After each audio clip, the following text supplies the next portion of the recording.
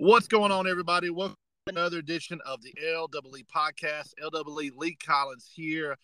Been a while, been a hot minute, but looking to try to get back on track as the summertime approaches, getting a chance to sit down and have some new conversations on some topics and some things of interest and things that I like and maybe some things that you like as well. But this podcast is going to be a fun one. This is going to be a little bit of a take a trip in a time machine for me and my guest who's joining me, who's been on the podcast with me before, my man, Mr. Chris Trainer. Chris, thank you so much for joining me on this first day of June in 2023, man.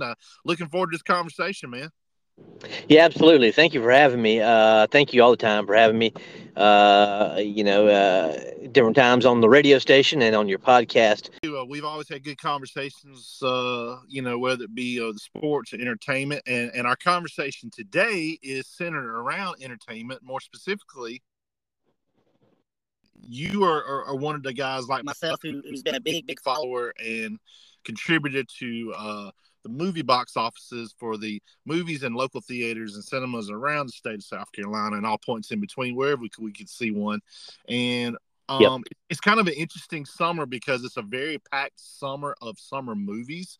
And when you talk about summers and summers that had movies lined up from start to finish, you can't help but go back. We're old enough to remember the summer of 1989, which going into that summer was going to be billed, and as billed was the biggest summer blockbuster year of all time. It was filled with a lot of sequels. There were some original movies, but there's one movie that we're going to focus on here, and we're going to kind of talk about it a little bit in a lot of different ways. But there's this little movie called Batman, just a little superhero, this little nobody of a superhero that absolutely had no attention from anyone, finds its way to come to be made and was going to be released in June 23rd of 1989. And man, for a kid who was a comic book kid, who grew up with the Super Friends, who grew up watching the syndicated series of the Batman TV show, who grew up a fan of the Christopher Reeve Superman movies, even though the last two kind of dipped a little bit in their quality, this was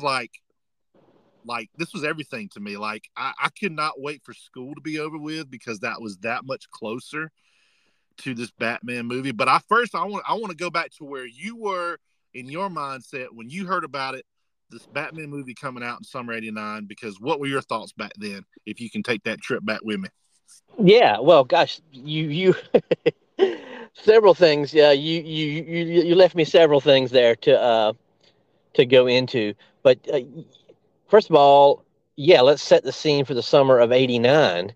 Uh, well, blockbuster filmmaking as we knew it began in '75 with Jaws, of course, Steven Spielberg, and then the late '70s, Close Encounters of the Third Kind, and Star Wars came along, of course, and in the early '80s, The Empire Strikes Back, and then the Indiana Jones films really kind of solidified that first moment after Jaws and kind of pushed things along. Then we come up through, Ghostbusters and a number of things in the mid '80s. And so really by the time '89 came along, this sort of blockbuster filmmaking that Steven Spielberg had introduced to us in the previous decade had become perfected. Not just the filmmaking itself, but the marketing that surrounded it, and a lot of the special effects. And I mean, by '89, they knew how to do it. And that was a mighty summer, of course, with Indiana Jones and the Last Crusade. There was Ghostbusters 2. I believe Honey, I Shrunk the Kids came out in '89. So it was just a really special summer for a lot of movies people still fondly remember and still watch and are still family classics. But Batman was a whole other animal. It was unthinkable to people now because superhero films so dominate the popcorn movie landscape. But in '89, there wasn't anything like what we ended up seeing with Batman. You mentioned the Superman movies that started with Richard Donner's original, Christopher Reeve, director Richard Donner's original, and Christopher Reeve playing Superman, the definitive Superman, still Yeah. on screen. And let me pause here to say you put a little bit of shade on parts 3 and 4, but put some respect on part three's name. I still enjoy it. And rest in peace to Richard Pryor, the great Richard Pryor, who brought us all a lot of laughs for a lot of years. But Batman 89, I mean, I don't know if words can even explain how uh, unusual this movie was. Not only was it a Batman film, but it was a dark take on Batman. Tim Burton directed it. It's an exceedingly weird film. Um, and Batman, of course, in the comic books, Batman was always kind of this gritty crime fighter, detective, billionaire slash, undercover detective. But what we had seen in pop culture up till then with Adam West's TV show and that whole vibe, Batman was like a lighthearted thing. Yeah. uh, I mean, that was what it was. Batman and Robin. yeah, yeah, it was lighthearted, and that's okay. And yeah, there's room for that. But when '89 came along, and you had Michael Keaton playing Batman, and of course Jack Nicholson as the Joker. Jack Nicholson actually had top billing in that movie. He was the highest paid actor and hadn't got. When you looked at the poster, it said Nicholson first, then Yeah. Keaton, Batman. So and Jack Nicholson, he's retired now, but I mean we're talking about a heavyweight actor, Oscar winner, and so this was bringing. I mean, this was bringing superhero films into a whole other realm with a director like Tim Burton and an actor like Jack Nicholson.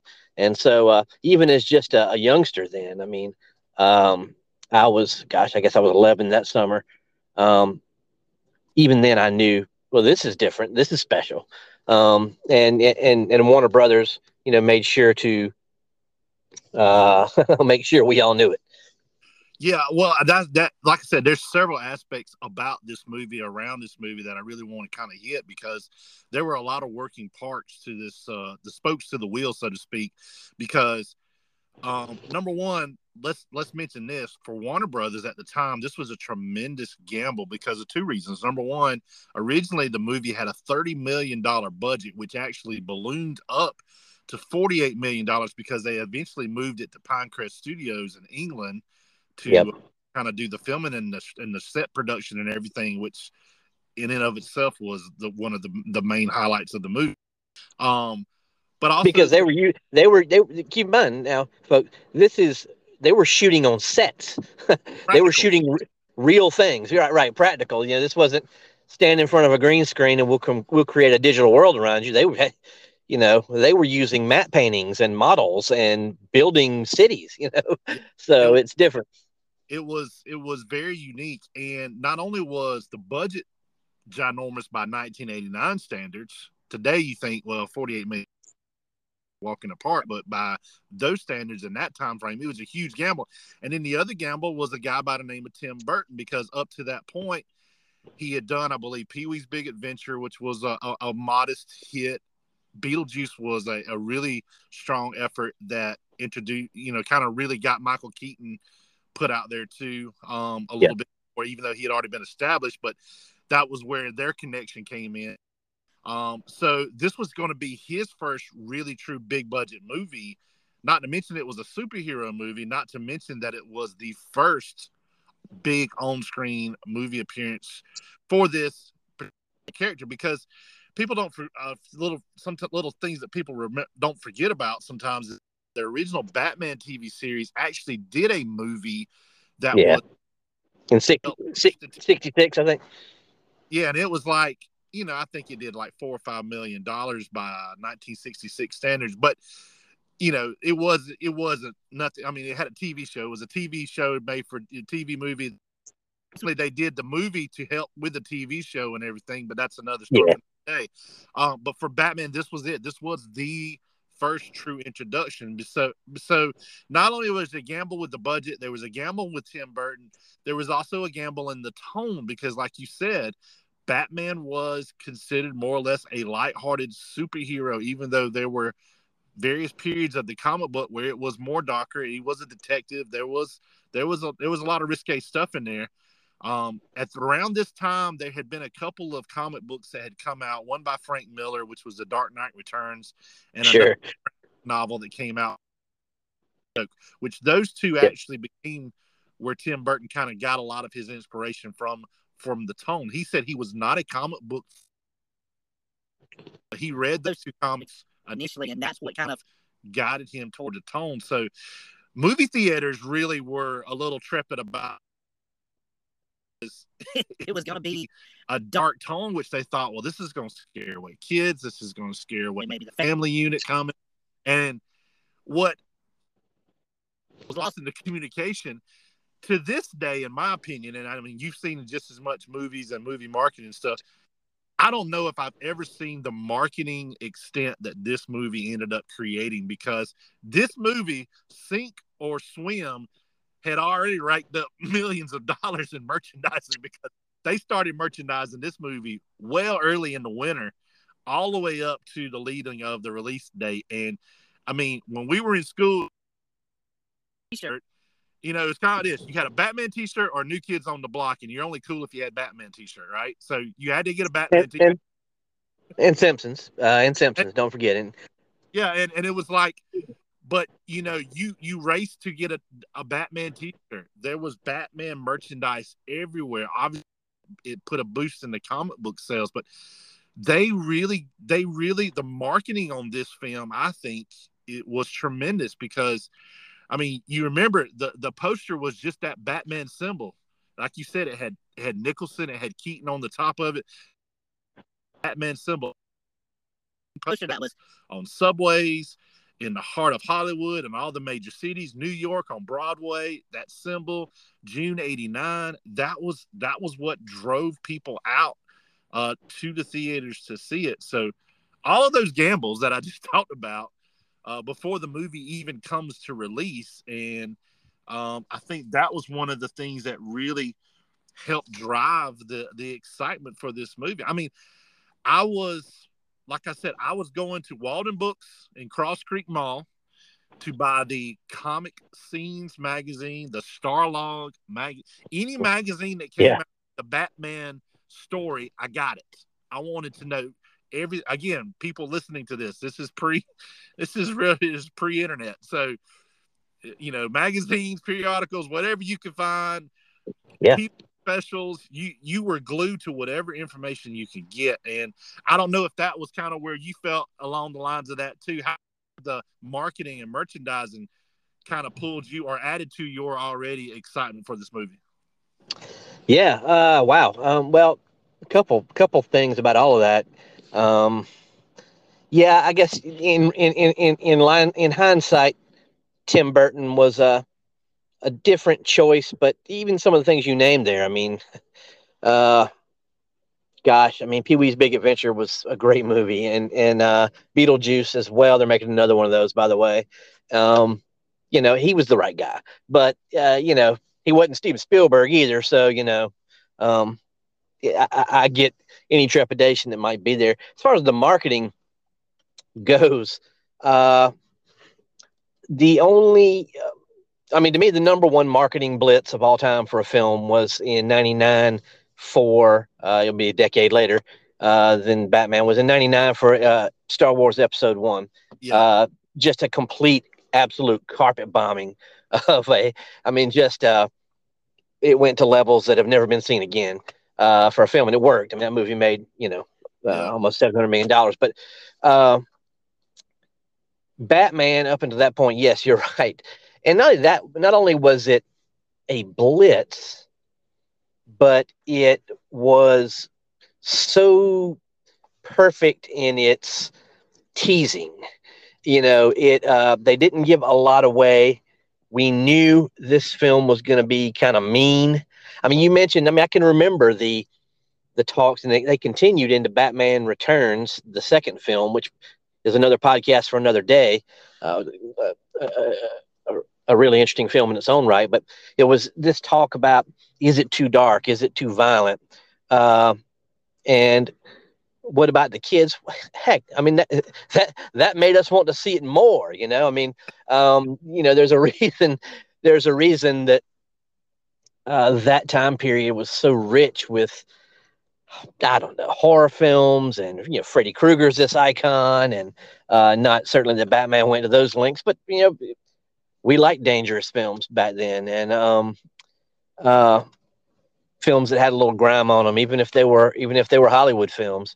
And so they did a good job of pointing out, hey, this is a little dangerous, but you can come see it. And that sleek, you mentioned the poster, the bat symbol, and it was just very simple, like you say. Uh, Gosh, it was brilliant marketing. I mean, all it was a few clips and this black and yellow symbol, which looked totally different than any other bat symbol up until then. And yeah, and as far as, I mean, it's almost unfathomable to think for any young listeners, or even reasonably young listeners, who may be tuning in. I mean, how you learned about a movie, beyond seeing trailers and TV commercials, is you went and got a magazine like Starlog or Fangoria, Yeah. or even you just read your newspaper. I mean, back then newspapers were thick, uh, uh, and because there was no internet, so that's where you got your news, and they all had art sections or big lifestyle sections. And on the weekends there would be these long form features about movies that were coming out or had been out, or what was doing what at the box office. And so, yeah, we were gleaning any little thing we could about this, again, Hey, I remember groundbreaking superhero movie. I mean, I remember going and getting a copy of a USA Today to yeah, exactly. the write up they had on Batman, because USA Today, was such a huge, like you talk about thick paper, loaded paper with a lot of stuff back in the day, and Yep. they, you had to go to certain places to get it. But I remember that I wanted that copy of this big Batman write up, and I remember people even trying to figure out when the trailer was going to be shown, because I remember there were people that went to certain movies just to see the trailer for Batman. Yep. No, absolutely. That was another thing. You definitely did that, and I mentioned, uh, well, gosh, when the Star Wars prequels came out. I mean, we were doing that again. This is before I mean, even after the internet came on, there wasn't like readily available streaming on it. For You can just stream a movie trailer. You had to go see, movie trailers played in front of movies, and that's where you saw them. And I remember, gosh, I mean, you mentioned it came out on June the 23rd, 1989.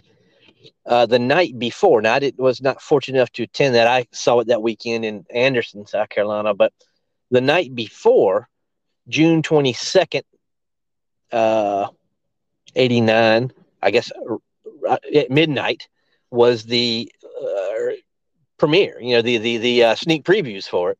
Yeah, And nowadays, as if a movie comes out like this weekend, as we're speaking here, there's a new Spider-Man coming out, and June 2nd is the release date. Well, nowadays they just release it the day before. June 1st is the actual release date for Spider-Man, and you can go see it. At 4 o'clock in the afternoon. I mean, but back then, man, every movie didn't get a day before special preview release. You no, went at midnight. And so, like, I remember kids, adults, whoever went, they got a T-shirt yeah, that said "I was there." I don't know if yeah, you remember that T-shirt. The following summer, a very similar movie, Dick Tracy, came out, which again is another podcast for another day. But they also had that midnight the night before release with a Dick Tracy shirt that said "I was there."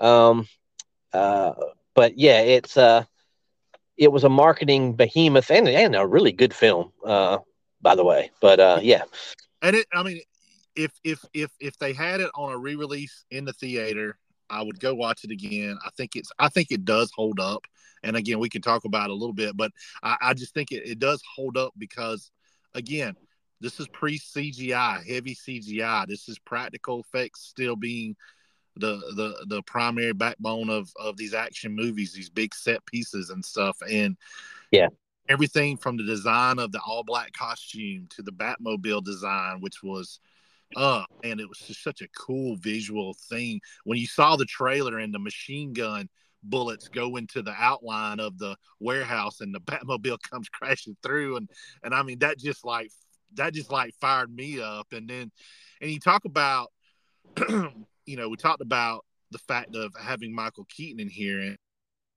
Michael Keaton and Jack Nicholson in the sense because there's a lot of discussion over this movie over the years that this was maybe more of a Joker movie than it was a Batman movie. But I will say this for Michael Keaton, you got to remember in this time Michael Keaton was pretty much known for his comedy. He done Comedic actor, yeah. he done Mr. Mom. We talked about he done Beetlejuice. Actually, a movie that came out the same year earlier, which I love still to this day, is a movie called The Dream Team that he did Yep. with Christopher Lloyd and a couple of other guys. That was really funny movie.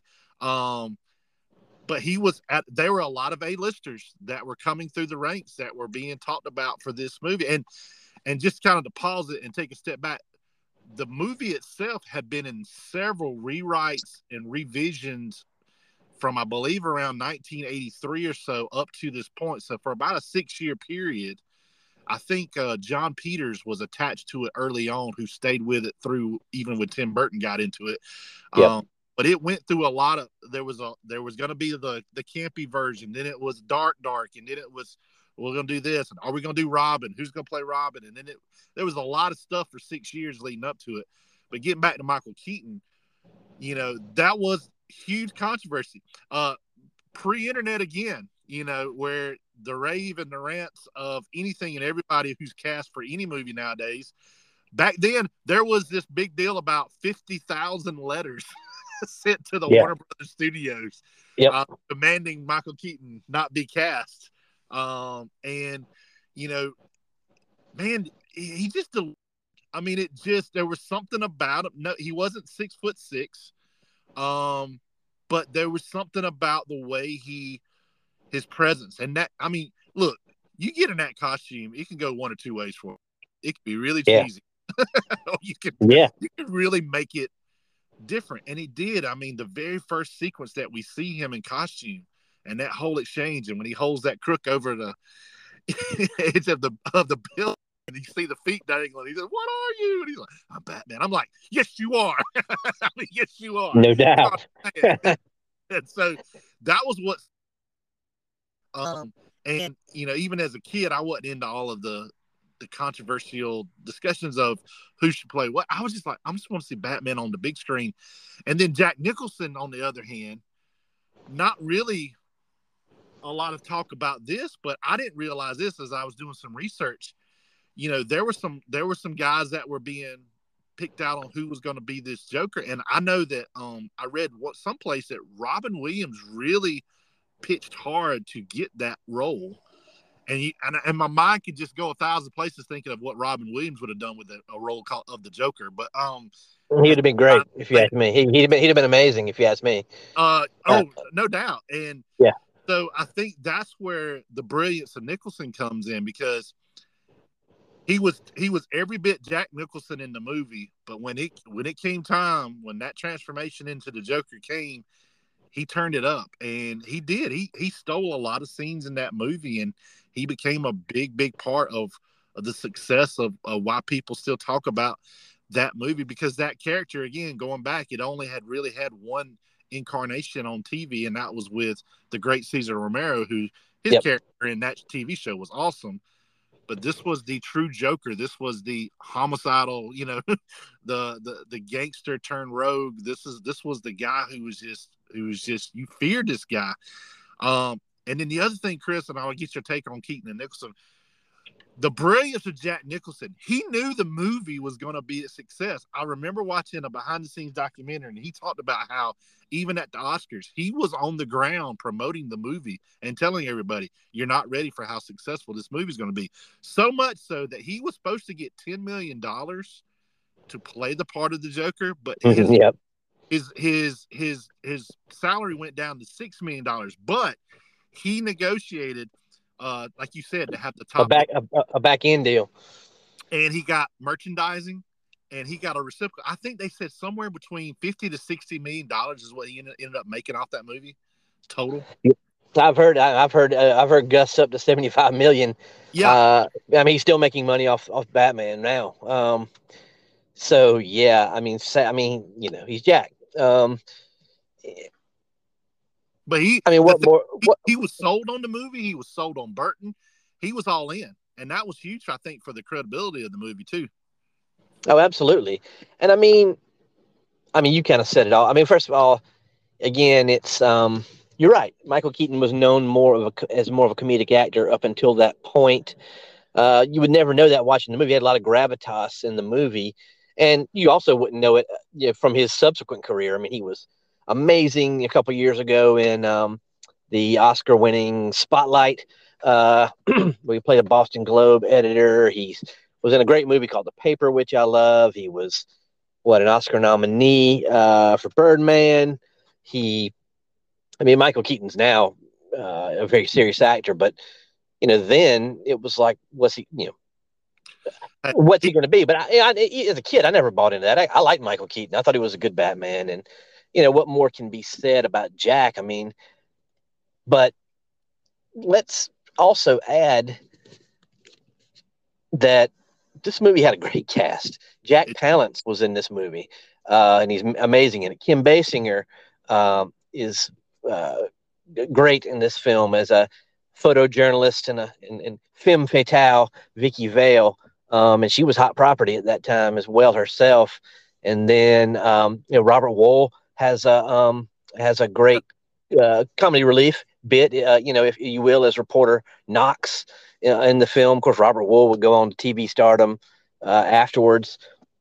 Always a reliable face to see on screen, and part of what I guess DC films did then, and I know Batman '89 and Superman that came before that were not the same tonally, but what they did understand, and a lot of your is that what happens when the main character is out of the suit is just as important yeah, as and so Christopher Reeve as Clark Kent, that's what made Superman. He was right. he was amazing as Clark Kent, and Keaton was you believed him as Bruce Wayne. Yep. This sort of quirky, eccentric billionaire. Some of the most memorable little bits of the film are when he's just been doing Bruce Wayne things. Uh, having dinner with Vicky Vale, and they're at this long table, and he has to get up and take the salt, you know, 50 yards down to the other end of the table to her, and just he was great as Bruce Wayne, as well as Batman. Of course, he reprised that role in Batman Returns, which is a film I love. It's really dark, but I love it. And of course, I don't know if you were going to get into this any, but of course, Michael Keaton's going to return as Batman this summer in a few weeks. Just as a matter of fact, on June 16th, I believe, is the date Yep. in the Flash, which they're basically marketing the new Flash as like, hey, it's the Flash, but really it's Batman, It's and Michael Keaton's back in the role. yeah, it's the bookend Batman movie because we didn't really get a true Michael Keaton finish to the trilogy in the Right, sense right. because of where the franchise went. But yeah, I think this is what led me to have this podcast was because Michael Keaton as Batman is going to be the big talk of that movie and of the summer, and just the full circle moment for that, just to hear that music, those chords of the music, which we're going to get into the music in a minute, but just to see him, to hear him in the costume, to see him in costume. um but yeah, it's again, the movie itself really visually, the set designs, it was kind of it was kind of a throwback to the old style gangster movies, even though it was in Sure. a modern day setting. Very much reminiscent of. I don't mean to step on you. Very much reminiscent of. It was a movie made in '89, and it was set in '89, but it could have been set in the 1940s. I mean, it Yes. really owed a lot to that uh, visual landscape of the films of the late 1930s and 1940s. Well, the movie itself, again, um, it came out. Obviously, it was a number one movie And that is the case with a lot of summer movies. It's not going to be summer number one long because you have so much competition. Lethal Weapon 2 comes out 2 weeks later and takes the number one movie. But it goes on to make $411 million. And at the time, again, this is 1989 money. This is 1989 time frame. Yeah. There was no bigger hit in the year of 1989 from a marketing standpoint, from a money standpoint, from everything that I mean, this movie delivered so many ways for all the things that it had, and that it would still carry over into the last part so much to the point because I want to get, like I said, I want to get to the music part in just a minute. But Well, it played all the way to Thanksgiving. I mean, it played strong all the way to Thanksgiving almost. I and think it it did, was and it mid-November before it dropped all the way off. well, and that's the thing I was going to get to. It did something that was at the time a little bit of another risk in a sense, but it was genius because within 6 months, it was put to VHS, which back then, a movie, it may have been a year before a movie came out on VHS after it was released in the theater. I mean, it was Bro, 8 or 9 months. E.T. check me on this, but I'm almost certain of it. The movie E.T., which was obviously a monster, it didn't come out on VHS for 6 years. Yes. They kept re-showing it. And R- Yeah, yeah. And so, I mean, it could easily be a year or longer. And your big monster hits, it would be years before they'd hit VHS back in the 80s. so they released the VHS in November, right before Christmas. And that was like, I was like, I gotta have the VHS. Like, Daddy's like, I'm gonna get it for you for Christmas. No, I need the VHS. I gotta have the. I mean, you Yeah, again, like having a T-shirt. If you didn't have your hands on the VHS, you were not cool. You were not popular. You were not accepted by the status quo. You had to have that movie. That movie was everything. And then they had it on grocery stores. They had it at the movie stores at the time. And again, it was such a big deal. The other part about this movie that I want to talk to you about, because this is another part that's near and dear to my heart, and that's the music and what the music part of the movie lent itself to and what it went on to do. And it's a twofold part because yeah. I know where you're going with it. obviously with the score, we Danny we Elfman. know of the great scores movies. Obviously, you think of action movies, the first thing you think of is John Williams, and you think of how John Williams was, connected to the hip with Steven Spielberg, with George Lucas, the movies, the scores, the soundtracks that he did, unprecedented. I mean, they were the cream de la cream. They were the bar raisers. And so much like Tim Burton, who was thought of as maybe a little bit of a risk, Danny Elfman was a guy who again came alongside of Tim Burton in this process as a conductor for the score of Pee Wee's Big Adventure, for Beetlejuice. It had Yep. that haunting, very organic kind of sound. I call it kind of like the theme park kind of sound, a little bit to it, to those movies in particular. So again, he was maybe a little bit not. I don't think he was well received early on before he was hired, but he sold everybody when he released that March music, which we come to know now as the true Batman theme of that movie. And really Yeah. for me, it is the Batman theme of all themes. I mean, it's right up there with the Superman March. I mean, you hear that da da da da. I mean, your ears perk up. Like you get goosebumps. It goes back to that title, taking the trip around the bat symbol, and you're seeing the Yep. credits, and that's when you're introduced to that theme, and it's like it was epic, it was big, and that was what his score was for this movie and the franchise. Later, it would go into the animated series, which was hugely popular, and Elfman went on to kind of carve his own niche and became a giant composer in the world of the big movies too. Yeah, well, okay. There's a lot there. First of all, yeah, you're right. I mean, at the time he was still coming along. John Williams was the standard bearer, um, and gosh, even at 90 years old, he still is. By the way, in July, my family and I, this conversation might all be esoteric for our listeners, but I know you and I are in the movie scores. But in July, my wife and family and I were going out to Los Angeles to see John Williams conduct the L.A. Philharmonic. He's going to do all his he's going to Oh, do all his movie hits at the Hollywood Bowl. So that's our family vacation this summer. So that's the kind of people you're listening to here, folks. But but yeah, okay. So Elfman, and let's step aside one more time and say Elfman had a 89 was a hell of a year for Elfman. He also did the Simpsons theme, Yep. uh, and so 89 was kind of a bellwether year for him. I mean, but yeah, that score was dark and amazing, and as you said, instantly recognizable. Now, I would argue he didn't do them, but the scores for later for Batman Forever and Batman and Robin, which changed up, they were still pretty strong, even though those movies were on a little bit of shaky ground. But no, Elfman's themes in Batman and Batman Returns uh, were incredible. You know, the use of horns, the use of percussion, um, and just you know, you still see it some now, but back then the scores of the films were so tied into them. You know, I mean, Yeah. I can name some examples today. You know, certainly the Avengers, certainly Avatar. I mean, there's some franchises out there that have a strong theme that ties in, but not really in the way that's Indiana Jones, Star Wars, um, certainly Danny Elfman's Batman score. Gosh, Alan Silvestri's Back to the Future score, where just Oh if you yeah. hear those little tinkling bells, Yep. you hear those for just a moment, for a second, and you know exactly what you're hearing. You know, and so gosh, Jerry Goldsmith too. Well, Hans Um, Zimmer.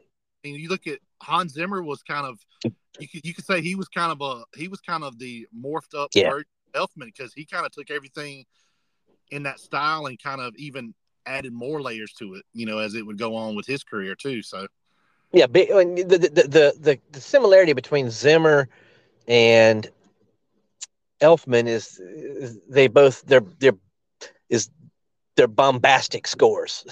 They're um, they're you're right. They're not they don't, and that's okay. But they're not as subtle as yeah, John Williams can be at times. You know, not as playful as he can be at times. They're they grab you by the lapels, if you will. Um, so yeah, that was Elfman, and of course later on he scored Men in Black, and that was you know that's a whole other kettle of fish. Again, we could do another podcast about Will Smith movies that were hits, but um, and well, also with Batman, I don't know if you were going to mention this. I mean, forgive me if you weren't, but don't forget now the score was amazing, but they also had Prince yep. I was getting cut. that. Okay, sorry, Yeah, no, you're good. and you talk about. Uh, I mean, we talk about the prestige of. And first of all, this doesn't happen. One artist, not a compendium of artists on the soundtrack, but one Yeah, artist, um, and yeah, and someone who at the time, and heck, even for years on, even now after his death, kind of the artist in terms of being a pop star, an enigma, a mystery himself. Uh, to have Prince do the score, I mean, excuse me, the soundtrack, which was a platinum selling album, it was unheard of. well, it ended up. I think it ended up going double platinum. I think as far as U.S. goes, and again, So that sure, was yeah, yeah, that was another brilliant thing because you don't forget. I know you remember 8 that was on the local radio yeah, dials 7.3. Bat yeah. Dance, the first single, which was it was kind of And a the video was awesome for that too. oh yeah, he took the lightheartedness of the way the Batman sounded, what Batman was said back in the '60s TV show. He said it Yep, instead of Batman, he said Bat Dance, but it was in that tone. But yep, it mostly an instrumental track, and it had clips from yep. the movie mixed in with it. It was very unique. But that thing got released, and it was instant number one. And I believe the actual Prince album when it first came out, a couple of days before the movie release. I mean, it was a huge sellout. I mean, people. I remember the music store in the mall sold out a couple of times. Yeah, Um, and it was same as and same as everything else. The yes, cover of the album it's was simple. just the bat symbol, and I mean, of course, it said at the bottom it said music from Prince, but largely it was just that black with that gold symbol. And you didn't get. I mean, one of the best scenes in the movie is with one of the Prince songs. There were several of the songs that were incorporated into the actual movie, and the Party Man song with Jack Nicholson romping through the museum as the Yep. Joker. That's one of the highlight scenes of the whole movie with that Oh, song. sure. And at this point in the movie, Jack is literally eating every scene alive. Um, and then they crank up Party Man by Prince, and yeah, I mean it's one of the most memorable scenes in the movie. And I'm trying to even again, I know we probably have a few listeners who you and I have got some more seasoning than these younger listeners, perhaps. I mean, this would be like if I don't even know who now, Taylor Swift. Yeah, I don't even know. I can't tell you how big Prince was. I mean, there are stars and then there's stars, right? And so this wasn't. They didn't just pull Nickelback out of a hat here. This was the guy, and to lock him in for a whole album. Again, Warner Brothers just went. Well, he was one They did. of Brothers They artists they too. were all in on this film. Yeah, he too. So I mean, that was and Yeah. again, kind of going by the whole deal was really being redefined here because as mainstream pop successful as Prince was also very minded, geared. Some of the music was, and Yeah. he was a little bit Oh of a no, no, no, no, absolutely no question. and so maybe some people initially caught off guard like Prince album, but I mean if you go and you listen to I mean it's a fun pop album, and that song being released as a mostly instrument. I mean, golly, mostly instrument was a number one song that again it just stoked up so much of the hype for the movie. And again, back in the '80s, there was an occasional time, a couple of maybe soundtrack deals. This was probably the Yeah. first big one that had its own, like you said, singular artist soundtrack aside from the actual score, because they used to take a couple of pieces of score and then put it on with the artist Yeah. compilation. This is like two separate deals here, and I think you could go. Obviously, this again transcends what the Batman soundtracks did, but you think of Titanic when they had the score for Titanic, and then they had Celine Dion, Sure. who was red hot at the time, and kind James of the same James Horner. mindset. Yeah. Yeah. Yeah, it was just two different. The score may not have been a hot seller, but the importance of Danny Elfman's theme to the Batman legacy. And again, not disrespecting what they did in the Nolan movies with Hans Zimmer. It was a different. It was even more different than what Elfman did. But that Elfman score it's in like one of my top 10 favorite all time movie themes. It's just that impactful. And then you take Prince, an artist, like you said, the music video was playing 24/7 on MTV, and it just took it to another level. So again, go back to the marketing. This movie had everything you could ask for to be a hit. And all it needed was the movie to be successful, and the movie did, and the movie was good, and the movie went on, and I have hard arguments with a lot of these young bucks today about the movie itself and how it stands up to the modern day stuff. But at the time, again, it's hard to get them back into our mindset as kids back then, as they are Yeah. kids now, because they're so spoiled by what they get to see now. Sure. It just looks so effortless what they get about it, but a lot of work that goes in with the digital stuff. Don't get me wrong, but just the practical sense of it and the epic part that this movie was, again, being another first, and it wouldn't really be until the first Spider-Man movie, I think, comes out in 2002, where again you see kind of some of that hype kind of build back up. But at the time, and really in 1989, if you go back and look at the release date of movies from January to December of '89, yeah, I mean that's a weekend getaway movie marathon. That I mean, you're talking about Little Mermaid, Christmas Vacation, Steel Magnolias. I mean, Driving Miss Daisy. I mean, Yeah. it's a who's No. who.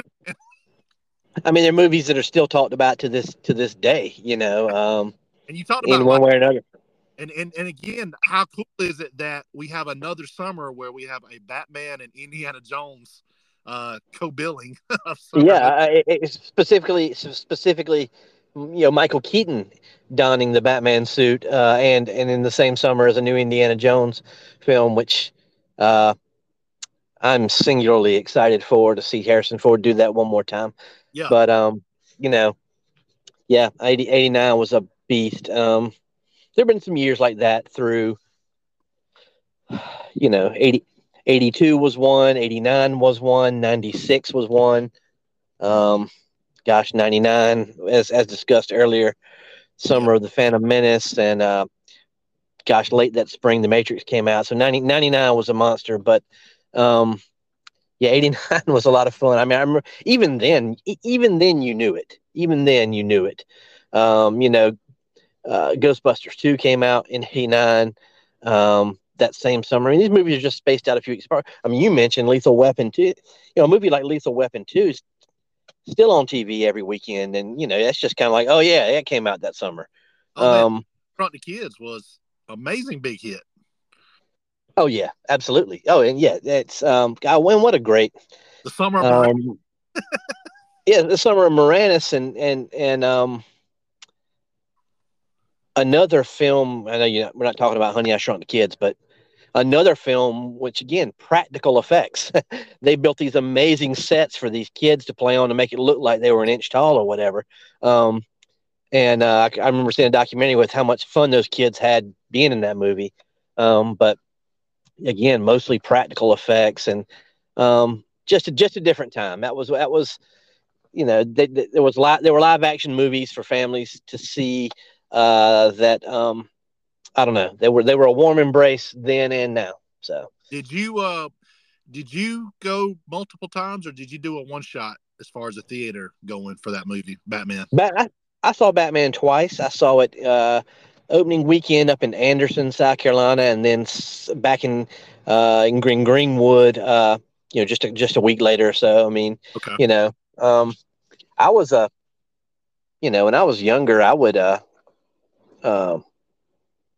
not so much anymore. Me and my daughter go to the movies all the time, as you do too. I mean, I'm at the theater as often as I can be, but I don't see a lot of them twice in the theater anymore. Yeah. But I was a kid, again, because as you stated, well, there's several reasons. One of which we didn't have access to all the media you do now. I mean, movies were special, and you might not see after it left the theater, you might not see a movie for a year, 2 years, 3 years before it came out on VHS. And so if you liked something, you went and saw it. And so, gosh, I remember I saw Batman twice, but I can remember going to see things uh, 3 and 4 times if I liked them. Um, Well, but yeah, I'll I never saw forget. Batman twice that year. Yeah, I think I saw it. I think I saw it three times Yep. because, like you said, it played for a long time, and I think I ended up going somewhere else to watch it the third time. But the first two times, obviously, were the times when it was at the Cross Creek Mall and stuff. Um, but I remember standing in line with my dad, and the line being out the door to get into the movie. And I remember he had went and got tickets in advance. Right, Um, which you didn't do then, by you the didn't, way. but you did it You for the didn't. You didn't get on your phone and buy tickets a month in advance when touch of a button. So back then, that was something for your dad to go and do that. and that was the thing, man. And it just like I said, we we had a lot of movie going experiences that summer, and I think that one in the end, say those were probably my two favorites with him because I mean he loved the Indiana Jones movies, but I think he got a movie too. I think he was a little nervous about it as far as the tone and stuff, but at the time too, it was like this was something new. This was a different portrayal of Batman that nobody had ever seen. So I think it was kind of like on the rewatch. I actually enjoyed it more the first time you watched the VHS version. Just watching it back on a small screen. think about, man, if we were so blessed to have these, I know there's still a lot of these that get re-released from now and then, but obviously with COVID, when the movie theaters were starting to open back up, they were re-showing a lot of older movies. But man, Yeah. just have that movie on a big screen experience again, man. It would be fun. I would love to take my daughter to see Batman '89 on a big screen in this day and time to see how it would hold up for her. And see how she would enjoy it compared to what we've seen before. And again, knowing what we know about it and knowing how it's going to look, the look and feel is going to be a little bit different than the modern day stuff now. But it really was a tentpole, and especially for the fact that this was pre-Marvel. Marvel was going to be, they were still a long way off before they got their ducks in a row. Years. Yeah, Marvel was years away. I mean, Marvel really didn't start doing anything on a blockbuster scale until Spider-Man in, what was that, '02? Yeah, I think and it was '02. had the first X-Men movie too. Those were the two big Well, ones. yeah, pardon me, X-Men in 2000. You're correct. And one I always like to point out, people forget it, and they shouldn't Yeah, forget it. Marvel put out Blade in '98. yeah, And Marvel was working with New Line Cinema on Blade, which was an R-rated film. But Blade was a Marvel character. He was really a side character in Spider-Man comic books way back when. But for whatever reason, they did a movie about Blade, and it had Wesley Snipes in it, and it was awesome. And the second one especially was awesome. But I always like to give Blade its flowers because it walked so that X-Men and Spider-Man could run, and now it's yeah. unthinkable. I mean, Marvel is. I mean, it's like Coke or Nike. It's just an unstoppable brand now. But back then, no. I mean, there wasn't any Marvel movies. And obviously, we talk about, Michael Keaton and Batman, and obviously the guys that have come on after since then with Val Kilmer, and then obviously George Clooney had to run one and done. And had, Christopher Nolan and Christian Bale. Then you had Ben Affleck, who I thought really did a really good job as the character as well with the Bruce Wayne and the Batman. And then Robert Pattinson, the last. Oh man, You and I got to tell you, man, I love Robert Pattinson as Batman. I got to tell you, it's groundbreaking. It's a movie. First time that they truly got the Batman detective story on film that really told that side of Batman, even though it was kind of like a year two Batman feel, but that part of it was really good. And again, that movie, you could tell where it took a little bit of some of the influences of '89 with the visual aspects, the way it was shot, for sure, and the tone of it too. But such a rich character, man. Batman, such a legacy that it is come in all kind of forms of media and entertainment. But for me, the flag bearer, the standard, the king of the mountain for me was always going to be Batman '89 because that was the lead up, the anticipation, buying all the magazines, buying the soundtracks. I believe that was the first Prince album I was actually allowed to buy. It was like it was crazy. I mean, it just and to end it out here, just to kind of put a nice bow on this conversation. You have a very distinct tradition that you have still connected with this movie. With I the do. bubble cards.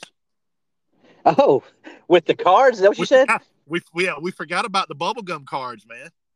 Well, yes, it's interesting you say that because not too long ago I bought a box of Topps Batman cards and opened half of them.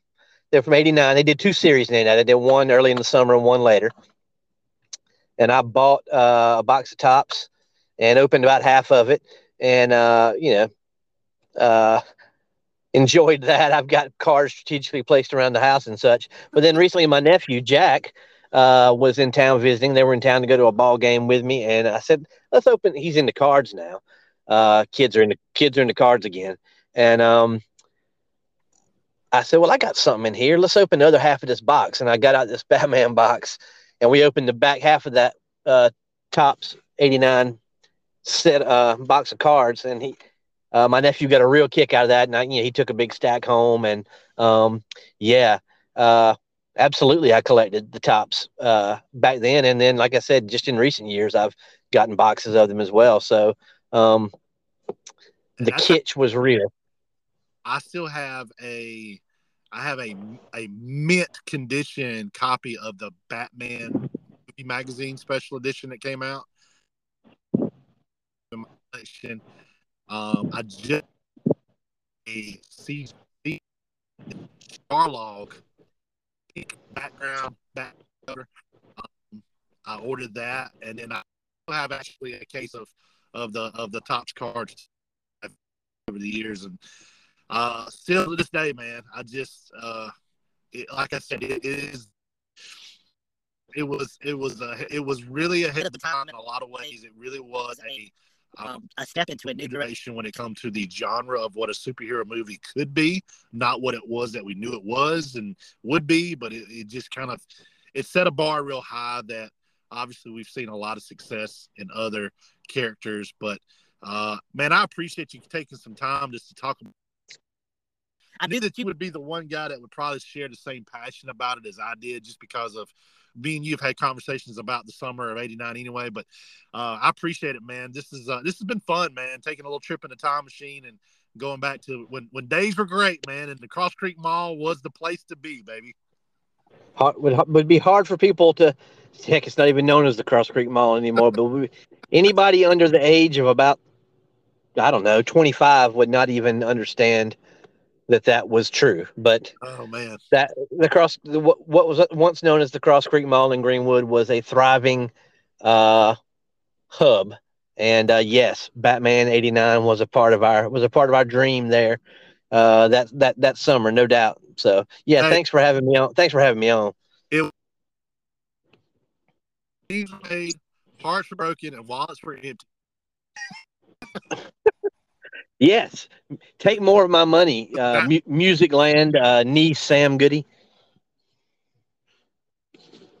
and it was crazy, man. It was just such a great place, and really the theater itself, as it was a little 3-screen theater there behind the mall. So many great memories there, and that was one of them. Hey, Chris Trainer, man, if you guys are listening, Chris is a great follow on Twitter. He does a lot of great articles still for the local paper, Index Journal. So keep following him and check him out. But Chris, man, I appreciate it, man. Enjoyed it. We'll do it again, man. We might have to do a Batman Returns follow up on this later on in the summer. No, let's do it at Christmas time because that's a Oh, that's Christmas right. movie, and we should do it then. I forgot about that. Yeah, we could Yeah. do we could do that. No, what we'll do? Let's include it. Let's do it at Christmas time, and we'll do Christmas movies that aren't really, we can talk Die Hard, we can talk Batman Returns, we can talk Lethal Weapon. Let's do that vibe. All right, that sounds like a plan, man. Hey, listen, y'all Yep, stay safe, man. Enjoy the rest of the movies this summer, and we'll talk to you. absolutely. Yeah, man. Thank you so much. All right, that's been Chris Trainer joining me on another LWE podcast. Hope you guys enjoyed listening to this, taking a trip down memory lane.